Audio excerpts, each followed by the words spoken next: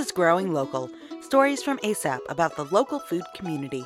I'm Jen Nathan Orris. 2020 has been an unusual year in every way, including how we access food.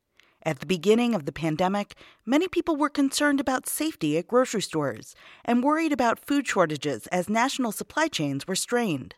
This prompted people to turn to local farmers markets as a safer and reliable alternative. Farmers market managers had to think on their feet to create new safety protocol. Many markets limited the number of customers, shifted to contactless payments, and had new requirements for packaging produce. So we just make sure that we're keeping it safe for everyone.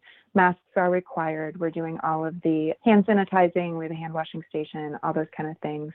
That's Leslie Logamon, market manager for the Transylvania Farmers Market. Like many market managers, she had to completely revamp her plans for the season. In addition to all the usual logistics of running a market, she had to make safety the highest priority.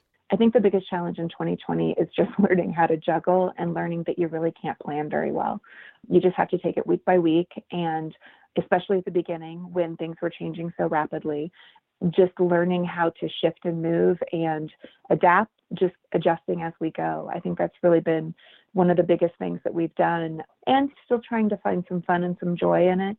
Luckily, there's a network of local farmers market managers who have been working together for several years to establish best practices and provide mutual support. In previous years, market managers met in person at a yearly summit as part of ASAP's Business of Farming conference. Although the way market managers communicate has changed, the network is more important than ever. I think the COVID concerns that we had, it's just been dramatically clear that spending some time together, whether it's through e-newsletters or actually through Zoom calls and when we're talking to one another, it's become really clear that is very helpful. That's Mike McCreary, ASAP's Farmers Market Program Manager. He says that in addition to essential conversations about logistics and safety procedures, virtual gatherings of farmers market managers also provide much-needed support. And it's also somewhat therapeutic because it's been a trying time and a lot of issues that need to be grappled with. It's helpful to have that mutual support from one market manager to another in a group like that. One of the reasons market managers come together is to share the lessons they've learned that year. In many ways, the biggest lesson of 2020 was collaboration. The idea that we really are better off when we put our heads together and spend some time talking with each other and share concerns and share uncertainties as you're trying to figure out the way forward.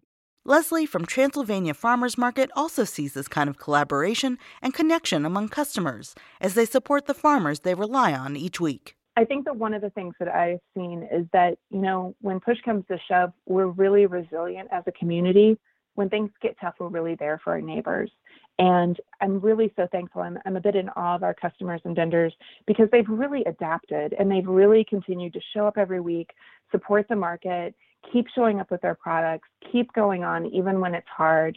And I think that local food is more important now than ever. Many farmers markets are shifting to winter hours or holiday markets.